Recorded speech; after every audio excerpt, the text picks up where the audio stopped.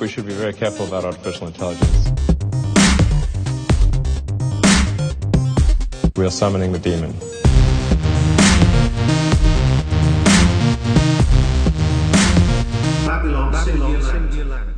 Hey, welcome back to Babylon Singularity. I am your host, Peter Herder, and in today's episode, we're going to get into Matthew 24. The last few episodes, we've been in Luke 21, where Jesus teaches his disciples about two events that would come to pass. One event was the destruction of Jerusalem that would come upon the Jewish people because of God's great wrath for completing the transgression. Because they had completed the transgression, God would pour out unprecedented wrath upon Jerusalem and destroy the temple and disperse the people. That is what Jesus promised and prophesied to the leaders in Jerusalem, and that is exactly what happened in AD 70. In the Olivet Discourse, Jesus' disciples ask him two questions. The first is, when will the temple in Jerusalem be destroyed? And the second question was, what would be the sign of his coming, his return? And so the answer to those two questions are separated by thousands, at least 2,000 years, right? Or about 2,000 years or so. Because we know the first part of the prophecy, the when would the temple be destroyed and the people in Jerusalem be dispersed, that happened. That happened in AD 70. Jesus prophesied that would happen, and it happened. The second part of the prophecy that he promised was that he would appear in the skies with all of heaven's angels. All right. So the second part was, I'm going to appear in the skies. And this isn't a secret thing. This is a public thing. This is a thing that every eye will see. That is the second part of the prophecy. That is something that did not happen in AD 70. So Jesus describes two times, two events, and these two events are separated by thousands of years. And we get into trouble when we convolute those two events, when we lump those two events together. Like many preterists will say, everything happened in AD 70. So the destruction of the temple and the return of Jesus happened in AD 70. Well, that doesn't make sense because, the temple was destroyed, true, but Jesus never appeared in the sky with the angels of heaven, right? That never happened. So the preterists fall back to this kind of, I'll be nice, I don't know, let's just call it a stretch, where they say, oh, this is apocalyptic language. It doesn't actually mean Jesus would appear in the sky. It just meant that's what was happening behind the scenes where nobody could see it, right? And so it's this, and obviously I'm not doing it justice because I don't believe it, and I don't think it's a good, solid teaching, and so I'm not going to be overly nice to it, even though there's many solid believers who believe it, and I would obviously want to be nice in conversation with them one-on-one, but in a podcast where I'm sitting here by myself in an office when I'm considering different perspectives, I'm just going to kind of call a spade and say, Jesus never showed up in the clouds with the angels. He never did. And there's no stretching apocalyptic language to argue in any kind of reasonable way to say that Jesus did appear in the clouds, because he didn't, right? And so the preterists clump all of these events into I don't want to say all preterists. I would say maybe some or a few would clump all of these prophecies into AD 70. That's one ditch. And then on the other side, you have the other ditch, and that's where you clump all of these events that Jesus describes at the end of the age, right? And so when Jesus describes the destruction of the temple in Luke 21 and the dispersing of the Jewish people, there are many futurists who say, that happened in part in AD 70, but the real fulfillment happens at the end of the age. So we should expect to see the temple in Jerusalem rebuilt. We should expect to see the temple destroyed, and we should expect to see the people in Jerusalem dispersed again. And then we should also expect to see Jesus' return in the clouds. And so on this road, there's a ditch on each side. There's the preterist ditch that says, hey, everything happened in AD 70. And then there's many in the futurist camp who'd say, no, everything is going to be fulfilled at the end of the age, say 2070 or whenever it is, right? And I don't say 2070 because I believe Jesus is coming back in 2070. I just use it as a marker, as a 2,000-year marker to say, hey, we're not talking about 70 AD. We're talking about 2070 AD, the end of the age, these two time periods that are separated by 2,000 years, right? So when I say 2070, it's a generic term for the end of the age. I imagine it's going to happen. I personally believe it's going to happen around that time period. Now, give or take 30, 40 years, something like that. I'm not calling a year. I'm just calling a time period. And that time period I'm calling 2070, right? That's my personal belief. Could it go another 100 years? Could it go another 1,000 years? Potentially, I don't believe it will. I believe it'll be wrapped up by 2070. So I'm going to just use 2070 as a generic term. So anyway, let's just get into Matthew 24 here. I think I'm done kind of yammering on about this. I don't want to spend too much time explaining it because I think the text will explain exactly what I'm trying to describe here. So Lord, we ask you to open your word to us. We ask you, Jesus, to minister to us through your word. We look to you.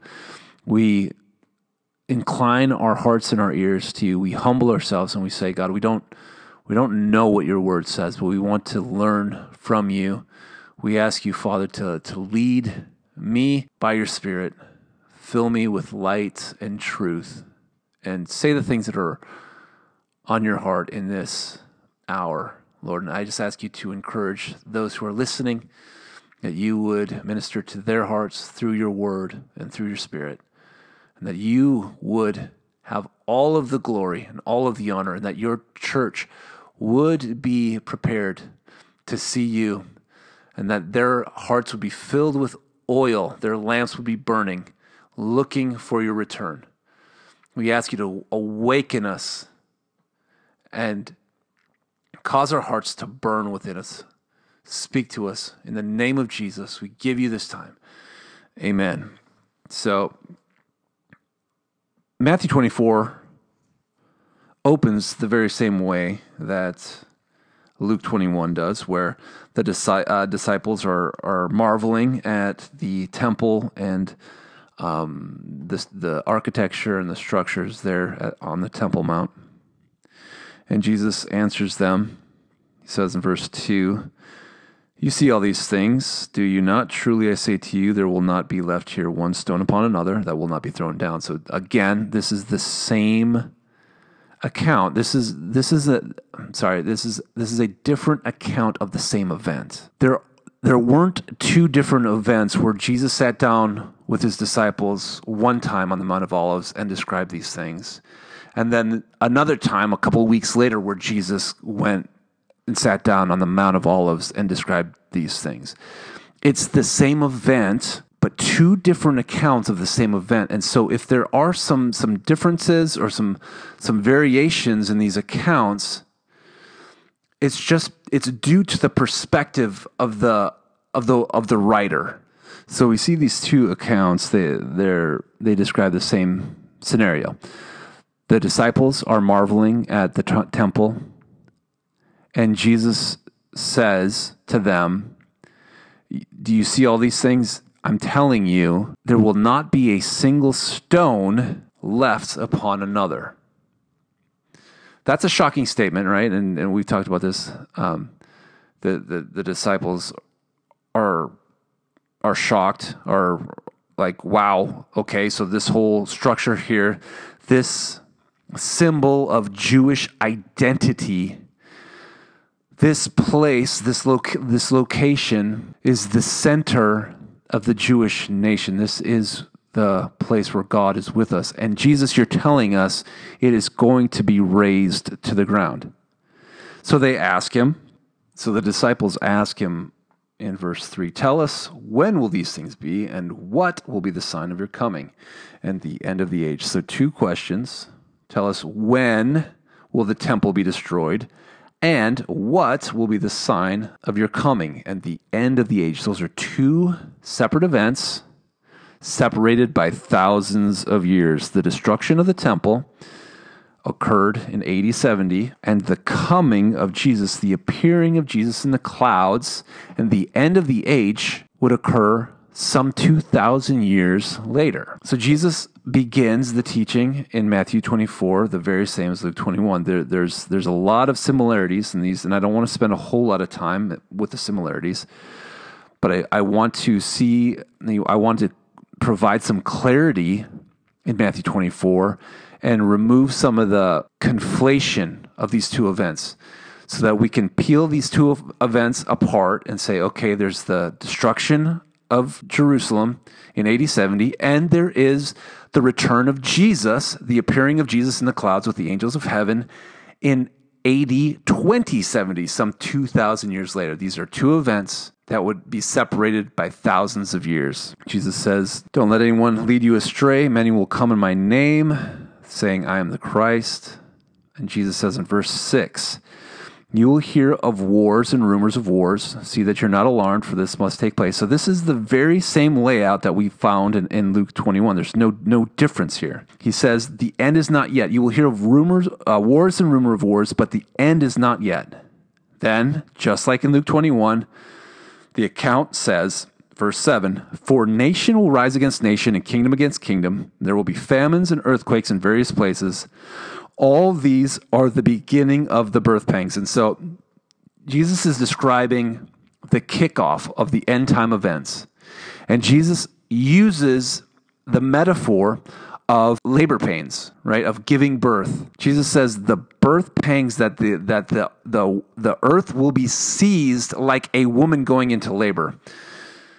And a woman going into labor is fine one moment, and then the next moment is beset with insane amounts of pain and urgency. And that is what Jesus uses to describe what the earth will go through. One moment, the earth will be fine, no big deal. And then the next moment, it will be convulsing in incredible urgency and pain. I mean, if you're really going to use the metaphor, labor pains, they call them pains because it's painful, right? It's not, you don't call them labor pains because it's pleasant. It's not pleasant. It's painful. And so one moment, the earth, just like the woman going into labor, is fine. Everything is situation normal. And then the next moment, they are overtaken with intensity, urgency, and pain, right? So that is what Jesus says will happen. Now, Jesus says that he gives like the pregame, like if you're going to describe, like, okay, so the Super Bowl is happening this Sunday, and the Super Bowl, there's going to be like this whole ceremonial ritual of a national anthem, and they're going to drag it out with a coin flip. The team's running out on the field, right? And then after that, they're going to kick the ball into the air. And when they kick the ball into the air, it's going to be game on, right?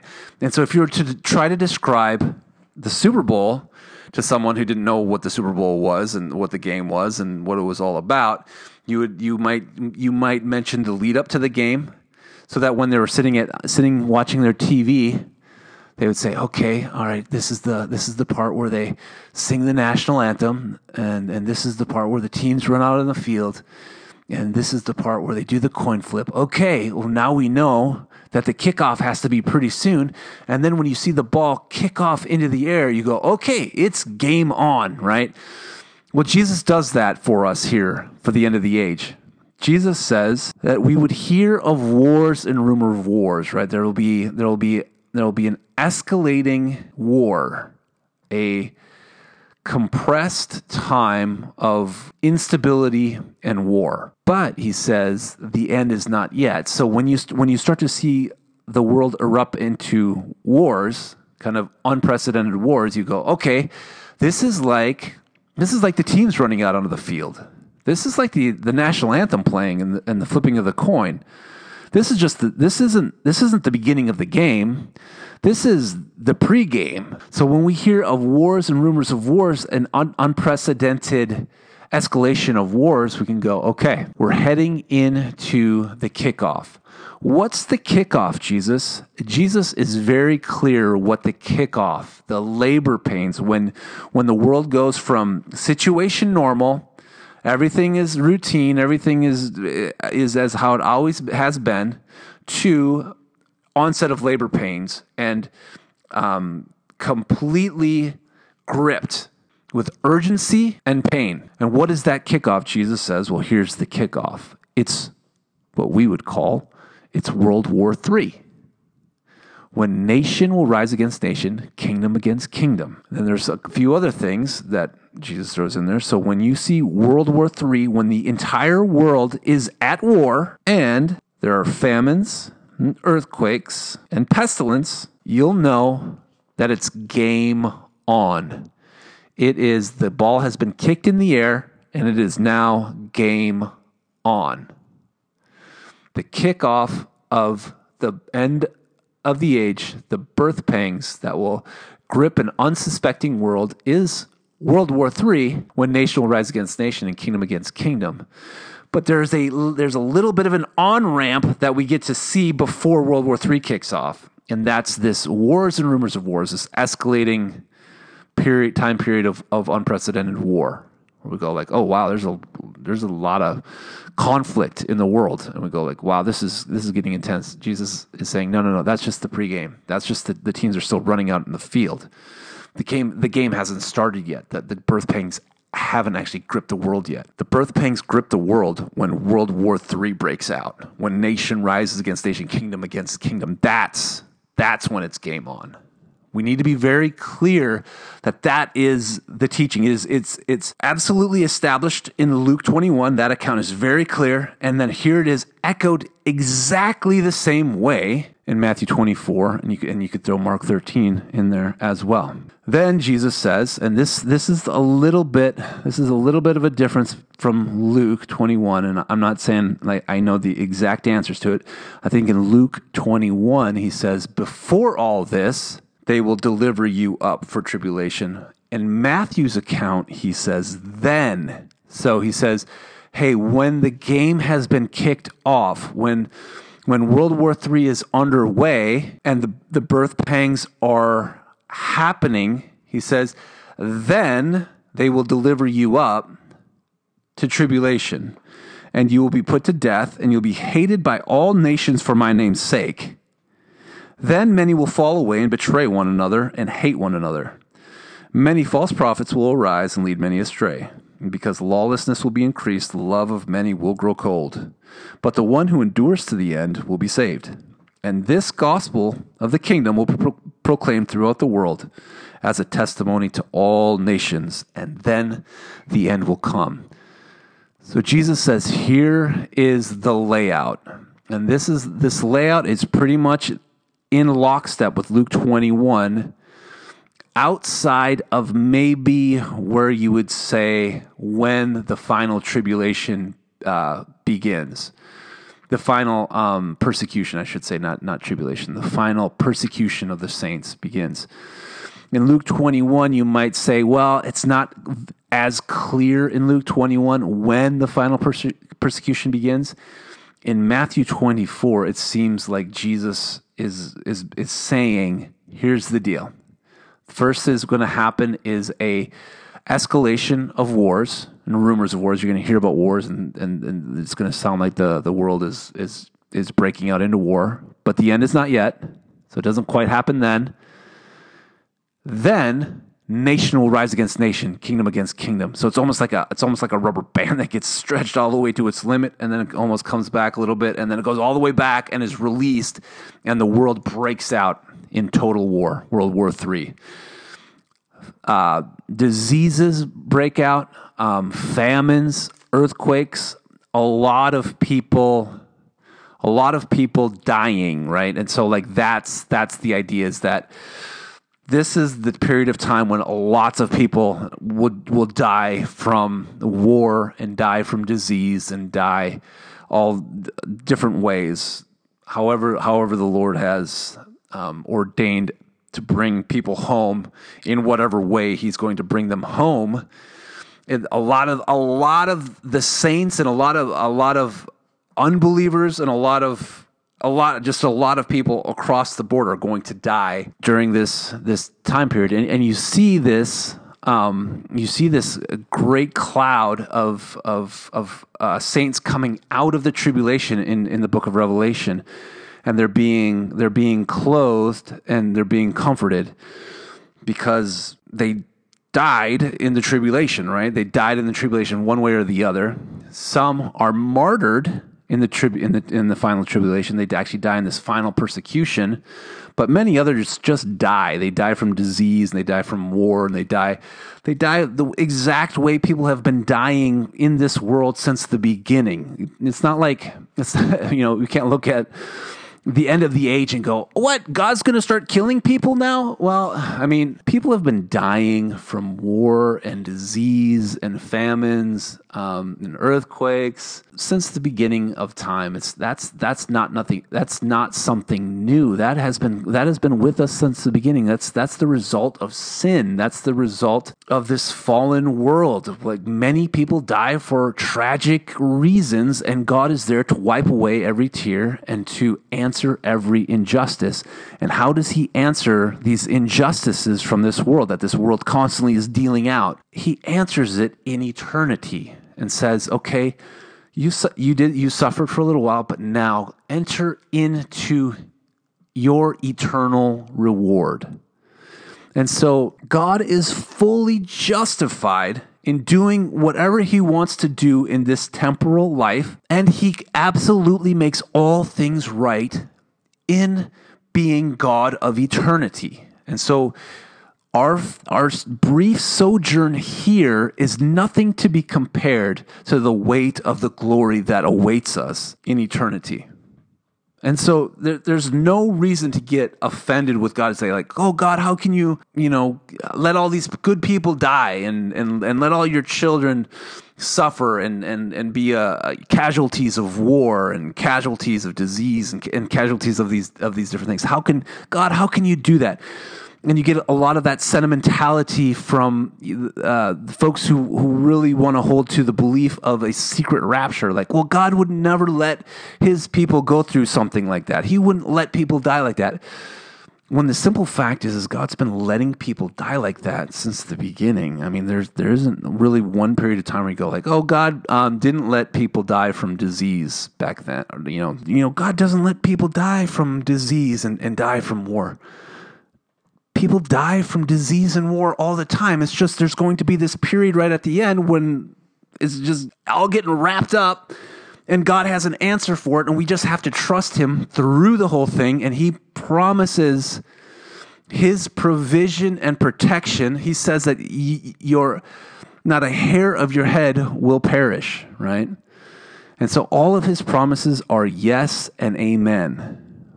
But that doesn't mean that a bomb doesn't drop on my house tomorrow and I'm sent into eternity because somebody bombed me. I mean, there's nothing in the Bible where I can say, God, you say that no one can bomb me, and like no one can, like, I can't die because of a war. Like, there's nothing in the Bible where you could claim a promise like that. No, people. Basically it's just, it's just different flavors of dying, right? Like what, like the best case scenario, I guess, for most people is like, I just really want to die in a nursing home watching, Matlock, and kind of getting my last, bowl of applesauce and slowly, being medicated into oblivion, right?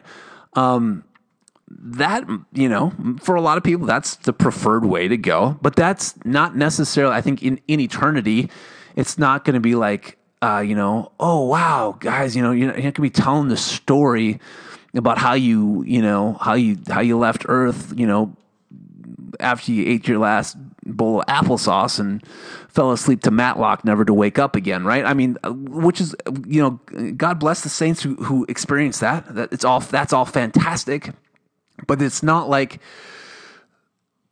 I personally don't think like that should be the hope of my, like what better way to go into eternity than to be standing for Jesus and be hated by this world and loving a world that hates you, like Stephen, right? I mean, Stephen in the book of Acts. I mean, like, don't we want to go out like Stephen? Don't we want to go out like the saints of old?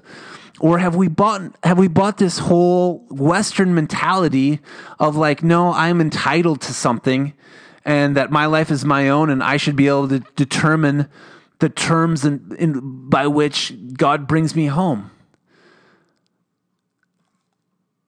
God owns us. God made us. We're on His ride. We're blessed to be breathing and believing in Jesus, and whatever happens to us is up to the one who made us and the one who's holding us together and the one who promises to sustain us all the way to the end if we will trust Him.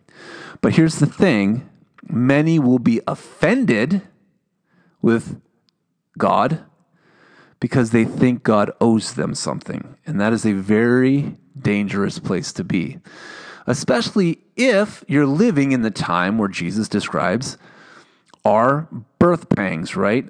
A painful time, a time of incredible urgency, and a time where God shakes the nations and brings them to attention, and the nations rebel against Him and join Satan, literally join Satan's rebellion against God. Take the mark of the beast, follow the Antichrist into oblivion, into apostasy and into oblivion, right? That is what happens to fallen humanity. They so despise the rule of God. They so despise the reign of the kingdom of Jesus. It's the Psalm 2 rage of the nations. And it's the Revelation 12 rage of the dragon, right? It's that satanic rage combined with the human rage that culminates at the end of the age and takes this incredible expression and manifestation prophesied in the book of Revelation, specifically Revelation 13, where you see the rise of the beast and the false prophet and the nations who follow after him. It is what Paul calls in 2 Thessalonians chapter 2, the final rebellion, right? There will be this final rebellion where Satan comes to the earth and is joined by fallen humanity. But I digress. Let's get back into Matthew 24 here. So, verse 15, when you see the abomination of desolation spoken by the prophet Daniel standing in the holy place, let the reader understand. Then let those who are in Judea flee to the mountains. Let those who are on the housetop not go down to take what's in his house. And let the one who's in the field not turn back to take his clothes. This is the very same event that Jesus prophesies in Luke 21. But there's a big difference. In Matthew 24, it is in this account, it is described as the abomination of desolation, right? Jesus says, when you see the abomination of desolation, then if you're in Jerusalem, get out. If you're in Judea, go to the hills. Why? Why should the people who are in Jerusalem and in Judea get out? Because Jesus says there will be great wrath upon these people. This people, the Jewish people. Why would there be great wrath against the Jewish people? Because they completed the transgression. They they rejected and killed the Son of God. So there is a period of tribulation that would occur in AD 70, right? Luke 21 says, when you see Jerusalem surrounded by armies. Matthew 24 says, when you see the abomination of desolation. So those two events are the same.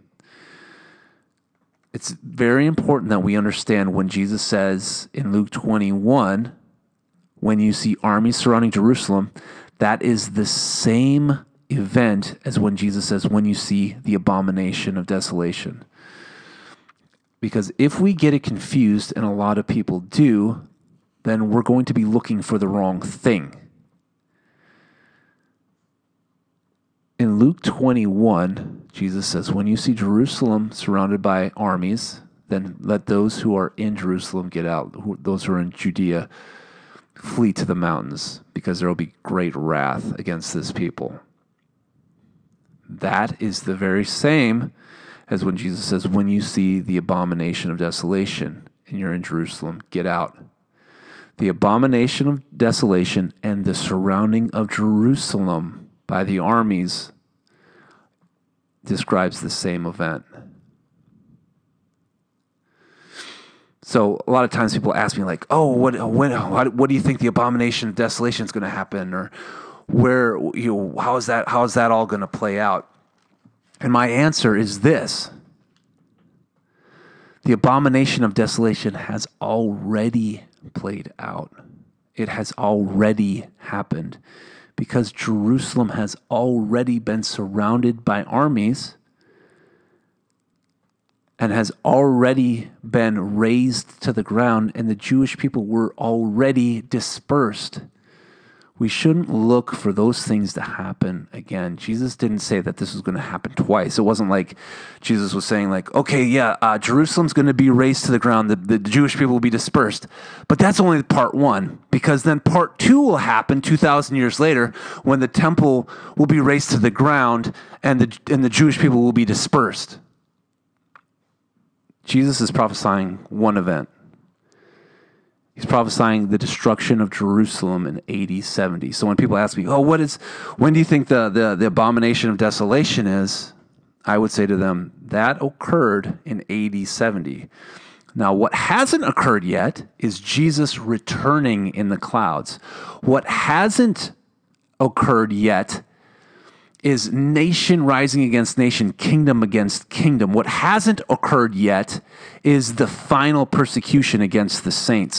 What hasn't occurred yet is the final testimony of the gospel given to the world. Those things have not happened yet, but the razing of Jerusalem to the ground, the abomination of desolation, the dispersing of the Jews into the nations, and the time of the Gentiles, that has happened. We're not waiting for the time of the Gentiles. We're in the time of the Gentiles. We're not waiting for Jerusalem to be razed to the ground. Jerusalem was razed to the ground.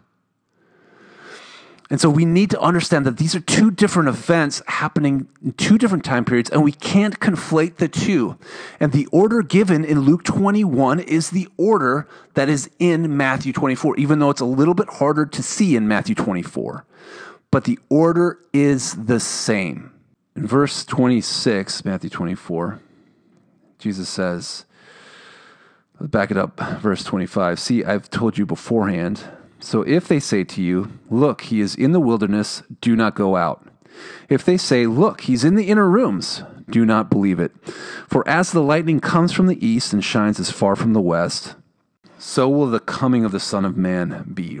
This is a very simple yet very profound teaching, and Jesus personalizes it to everyone, right? There's no escaping the teaching found in this verse. And this verse, you have to listen to me very carefully. Jesus is saying, my coming, when I appear in the clouds, this is the teaching. When I appear in the clouds, it will not be a secret event. Jesus is saying, when I return, when I come, it will not be a secret event. It's not going to be secret, okay? So if someone says to you, Jesus, he came back and he's in my basement. If someone comes to you and says, hey, Jesus returned and we got him at church. He's in the sanctuary of our church. Jesus came back and he's in our survivalist bunker, right? Jesus says to everyone, if anyone tells you that I came back secretly, he says, do not believe it. Do not believe it. Now, there are many who are saying that when Jesus returns, it will be a secret event. Now, if someone comes to you and tells you that Jesus' return will be a secret event, Jesus has a instruction for every single one of us, and it falls to every single one of us to obey his instruction.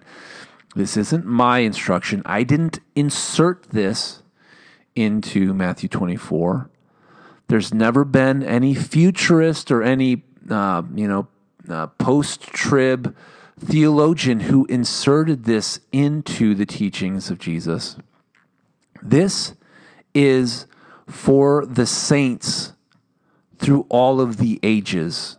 And if you are a saint who is hearing my voice and you believe in the teachings of Jesus, then Jesus has this instruction for you. This is Jesus speaking to you. This isn't me. I'm not adding something. I'm not changing something. Jesus says, if someone comes to you and says his return will be secret, don't believe it. Do not believe that his return will be secret. Why? Because as the lightning comes from the east and shines as far as the west, so will the coming of the Son of Man be. This isn't a secret coming. This is a public coming. This is every eye will see it.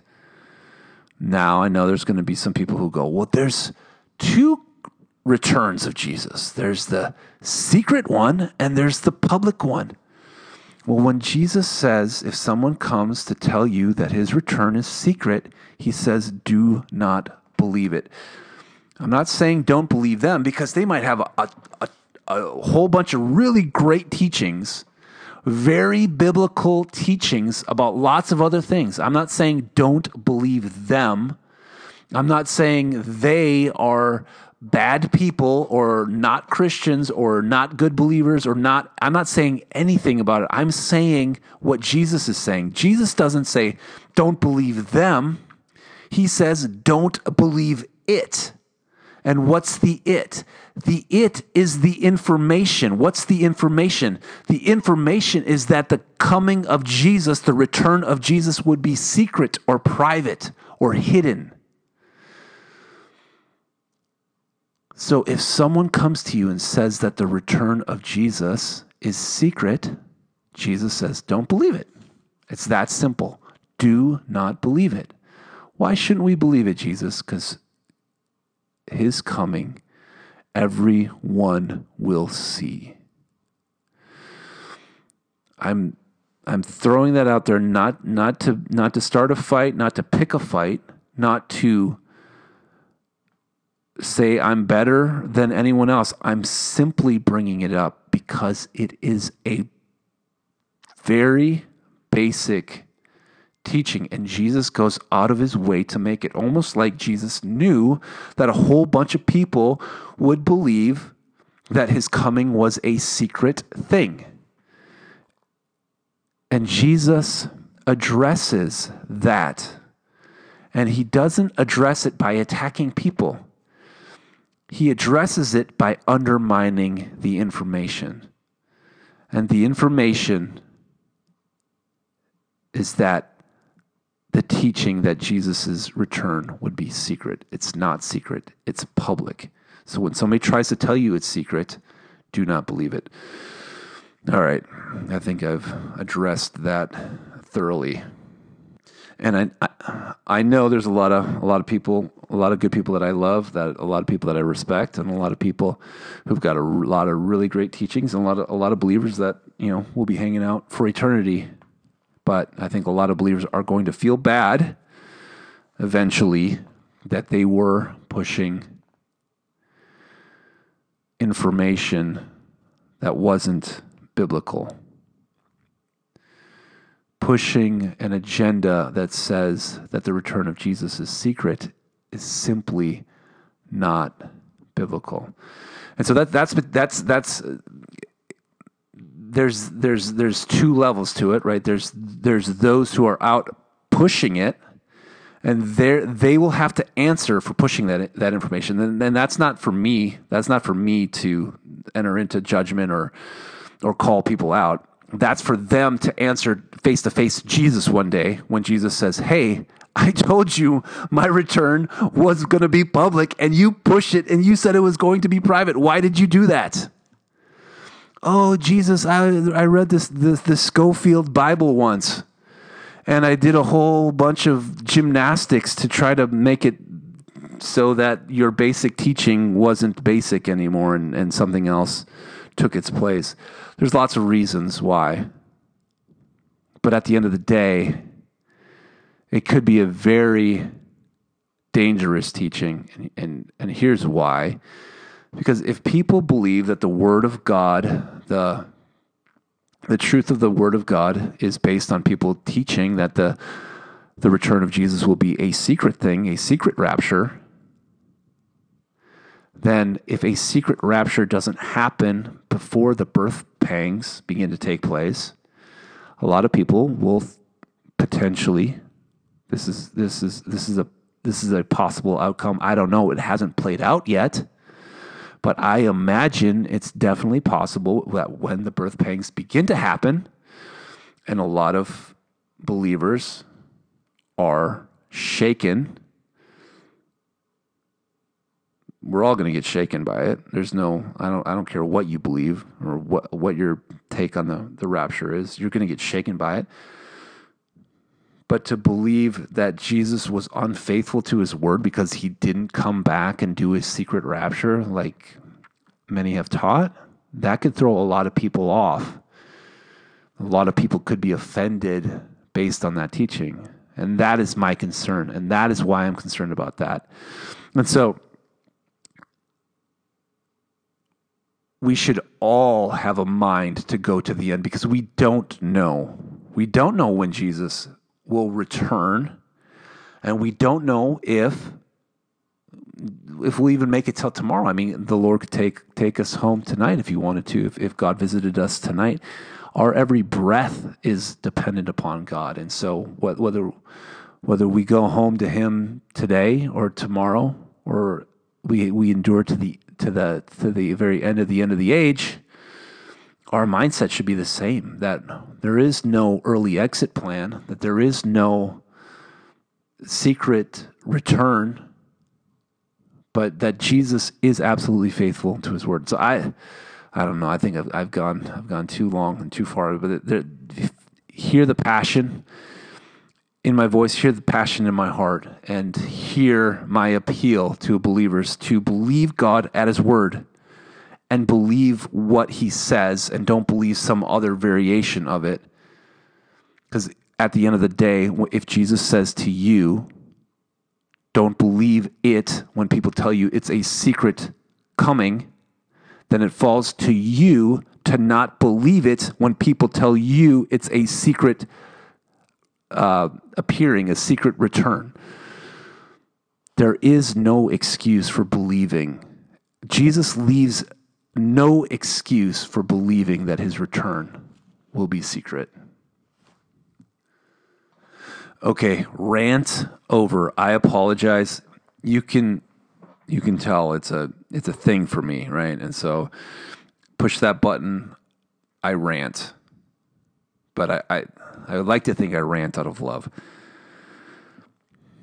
Please, all my brothers and sisters who believe in secret rapture, forgive me for ranting. I'm not here to put anybody off. I'm here to be as faithful as I can to the Word of God, whether it's popular or whether it makes us feel good or not.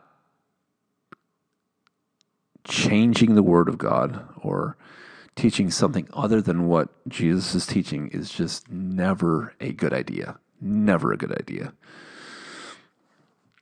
Verse 29, immediately after the tribulation of those days, the sun will be darkened, the moon will not give its light, and the stars will fall from heaven. The powers of the heavens will shake. Then will appear in the heaven the sign of the Son of Man. And then all the tribes of the earth will mourn, and they will see the Son of Man coming on the clouds of heaven with power and great glory.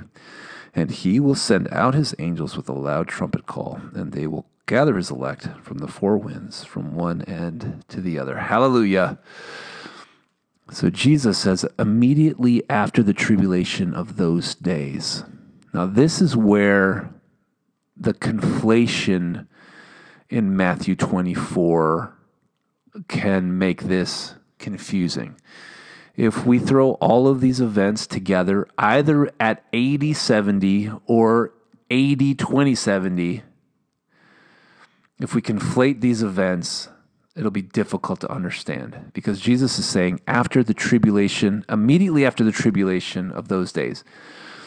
Tribulation of which days? Because Jesus is teaching about two separate events. One event is the fall of Jerusalem and the dispersing of the Jews, which occurred in AD 70. And the other is the final birth pangs that will grip the world. World War III will break out. The final persecution will happen. And the final testimony of the gospel will be given. That's going to be around AD 2070. Right? These two different events separated by 2,000 years. So when Jesus says immediately after the tribulation of those days, which tribulation of those days? There's two tribulations. There's two troubles coming. One trouble came in AD 70 when Jesus says this will be the greatest tribulation ever. And what would warrant the greatest tribulation ever on earth? It's not fallen humanity in league with Satan. That actually is a lesser tribulation than the completion of the transgression by the Jews when Jesus says all of the innocent blood shed from Abel through Zechariah will be required of this generation. So the greatest tribulation of all time would actually happen in AD 70 when God's wrath would be revealed against the Jewish people for the execution of the Son of God. But that's not the only great tribulation. There would be another great tribulation, and this other great tribulation would occur when fallen humanity would join Satan's rebellion, and the rage of the nations of Psalm 2 would join with the rage of the dragon from Revelation 12. And this great rebellion would take its final expression at the end of the age, 2,000 years after the fall of Jerusalem. Two tribulations. One tribulation, AD 70, which is actually the greater of the two tribulation, and the final tribulation of the final rebellion in AD 2070. So immediately after which tribulation would the sun go dark and the moon not give light and the stars fall from heaven? Was it AD 70? Nope, because 2,000 years have elapsed. since the fall of Jerusalem, and the sun is still shining, the moon is still giving its light, and the stars are still up there. That never happened. I don't care what apocalyptic language gymnastics you tried to make fit. It has never happened. So which tribulation? It's not the tribulation from 70 AD. It's the tribulation of the final rebellion of AD 2070. After that tribulation, the sun would no longer give its light. The moon would be darkened, right? Very simple. As long as you understand there's two different events separated by thousands of years, you can understand these prophecies very simply. Just have to put them in the right time period. So I'm going to end with this final teaching, and this is another place where many, I believe, believers get it wrong for one reason or another, and I'm going to try to tackle it real quick, and that's verse 36. Concerning that day and that hour, no one knows, not the angels of heaven, nor the Son, but the Father alone.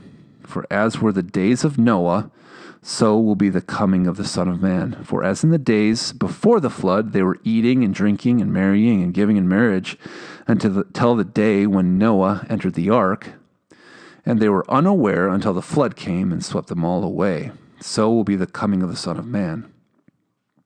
Then 2 men will be in the field, one will be taken, one will be left. 2 women will be grinding at the mill, one will be taken and one will be left. Therefore stay awake, for you do not know on what day your Lord is coming. But know this, if the master of the house had known in what part of the night the thief was coming, he would have stayed awake and would not have let his house be broken into. Therefore you must also be ready, for the Son of Man is coming at an hour that you do not expect. The classic passage, many have applied this passage to the kind of secret rapture paradigm where secretly some will be raptured away and vanish, and others will be left. Like the ones who were taken were the lucky ones, and the ones who were left were the unlucky ones, right? I mean, that's the whole paradigm of the Left Behind thing, book series, and that whole theological, eschatological paradigm is that the ones who were taken, those were the lucky ones, and the ones who were left behind, those were the unlucky ones. But the teaching here is the very opposite. The ones who are being taken are the ones who are being taken not as a blessing, but as a judgment. If you just take the story of Noah, right? If Jesus references Noah, right? The story of Noah as the days of Noah were, so will be the coming of the Son of Man, right? Those in Noah's day were having a good time. And it wasn't until Noah entered the ark that they were taken, right? Those who didn't get in the ark were taken. So the ones who are taken in the story of Noah aren't the lucky ones. The ones who are taken the ones who are taken are the ones who are being judged. Those who are the ones who are taken by the flood. They're the ones who are swept away, right? They're not swept away in a secret rapture. They're swept away in the literal floods that flood the earth and kill everyone, except for the ones who are left behind, right? So in the story of Noah, those who are left behind are the blessed ones. It's Noah and his family. Those are the ones who are left behind. That's the paradigm that Jesus is referring to. So when Jesus says there's going to be 2 people, one will be taken, the other one will be left, Jesus is referring to this final time period when one moment everybody's going to be having a good time. It's going to be business as usual, situation normal. And then the next moment, there will be many will be taken in like the Lord's going to visit them and take them. And the ones who are left aren't ones who are left for like, oh boy, those guys are the ones who didn't get raptured. That's not the idea. The ones Jesus is saying, this is the very same paradigm of the beginning of the labor pains, right? When Jesus says, one moment everybody's going to be fine, and then the next moment people will be seized upon with urgency and pain, just like a woman who is pregnant, is out gardening, and then as soon as the labor pains begin to hit her, she is filled with a sense of urgency. She's ready to run inside, pack her bags, get to the hospital as soon as possible.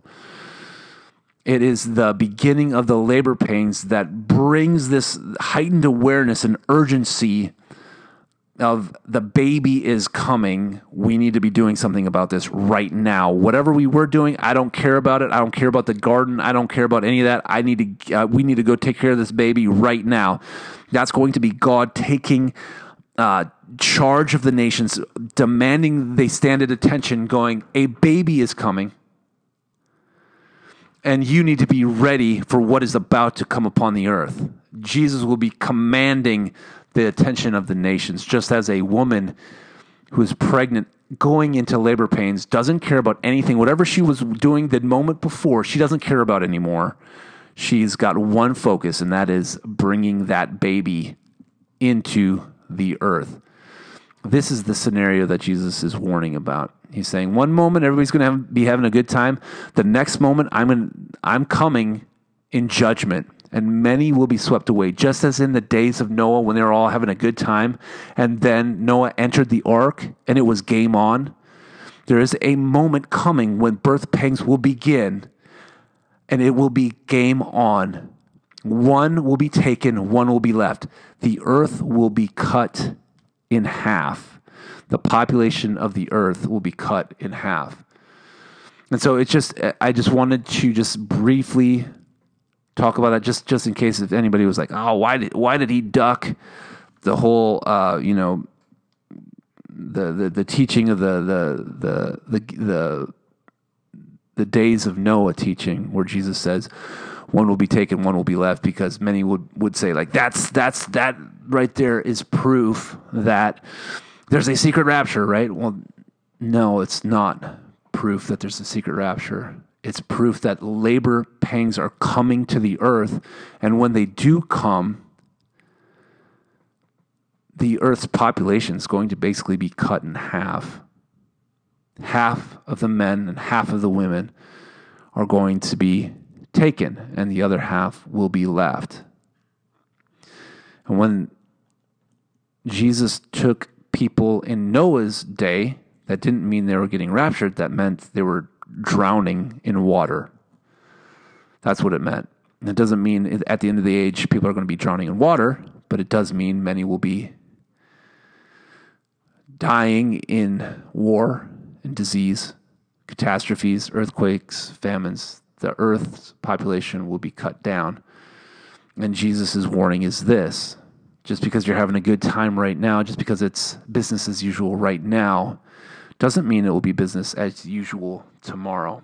So be ready. And Jesus' exhortation to us is this: who then, verse 45, who then is the faithful and wise servant whom his master has set over his household to give them their food at the proper time? Blessed is that servant whom his master will find so doing when he comes. Truly I say to you, he will set him over all his possessions. But if that wicked servant says to himself that my master is delayed, and begins to beat his fellow servants, and eats and drinks with the drunkards, the master of that servant will come on a day when he does not expect him, and at an hour he does not know, and he will cut him in pieces, and put him with the hypocrites. In that place will be weeping and gnashing of teeth. The simple fact is, we may not see with our own eyes the return of Jesus in the skies. We might be those that Revelation describes as those coming out of the tribulation. We might be those who die before Jesus returns. Many saints have died Most saints have died before Jesus returns. We might be around for when Jesus returns in the sky. That's going to be a very, very intense time, but there's a very good chance that we won't, and that Jesus will come for us before that happens. Now, we may not die of old age in a nursing home, eating applesauce, watching Matlock. That may not happen.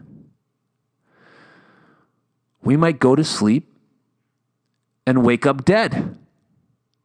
We might go to sleep and someone bombs our house. Jesus comes for us in the middle of the night. We might die in any one of 10 million ways that we can't even imagine, all the ways that God could bring us home. And Jesus' message is this: be ready, be doing what I called you to do, because I'm going to visit you. You will experience the day of the Lord one way or the other. You might not see Jesus returning in the skies with the angels, but I promise you this: the day of the Lord is coming for you one way or the other. Because when Jesus comes to take you and your life is over, that's the day of the Lord for you. That's the day of the Lord for me. If we don't make it through tonight, if we die in our sleep, Jesus comes for us. It is the day of the Lord for us. He can come for us at any moment, at any minute. He can't come in the sky at any minute. Paul says to us in 2 Thessalonians chapter 2 that Jesus isn't going to come until the man of sin is revealed and that the rebellion happens, right? And so there has to be this prophecy fulfilled before Jesus returns. But Jesus says, I will come for you at any moment, so you need to be ready. Does that mean we need to be ready to see Jesus in the sky? Sure, kind of. That's part of it. But Jesus can come for me and he can come for you any minute he chooses. And he might choose a minute when you're not expecting. So his advice to us is this: be doing what I called you to do. Be faithful, be praying, be watching, be seeking me. Because when I come for you, it may not be in the clouds. It might be in the middle of the night. It might be during when you're doing something that you know you shouldn't be doing. So we need to get right and live for God 100% of the time, because we don't want Jesus to come for us while we're doing something we're not supposed to do. We want to be consistent. We want to be upright. We want to be faithful, no matter when Jesus comes. So that's it, saints. I just wanted to spend a little bit of time in Matthew 24 and just consider Matthew 24 in light of Luke 21, because it is the same account. It's the same event, two different accounts of the same event, and it's not difficult to understand if we understand what Jesus was teaching his disciples about the fall of Jerusalem and the end of the age when he would appear in the clouds. So I hope. Sometimes I just think like, oh man, there's a lot of people who aren't going to like to hear what I just taught. But as far as I'm concerned, I didn't write it. It's not like Jesus takes responsibility for what he wrote. All I have to do is just say what he said, no matter how popular or unpopular it is, and we live with the results. So we send it out and hope it's a blessing to you. I hope you're encouraged. If we will align with the truth, we will find incredible power in the Spirit of God. If we will align with the truth and not resist what God is plainly saying, we will find the blessing of walking in the truth. Thanks for joining me. Thanks for sticking with it. If there's anybody who actually did stick with it all the way to the end, God bless you. You are a true glutton for punishment. I appreciate your steadfastness, and hope you join me next time on Babylon Singularity. That concludes this episode of Babylon Singularity. I want to thank you for tuning in. If you're looking to hear more from me, you can find me on Twitter as well as my website, babylonsingularity.com. I've also authored a book titled Babylon, available on Amazon. I look forward to hearing any thoughts or feedback, comments that you may have to help me make this show better. I do hope it's a blessing to you, and I hope that you'll tune in next time to Babylon Singularity.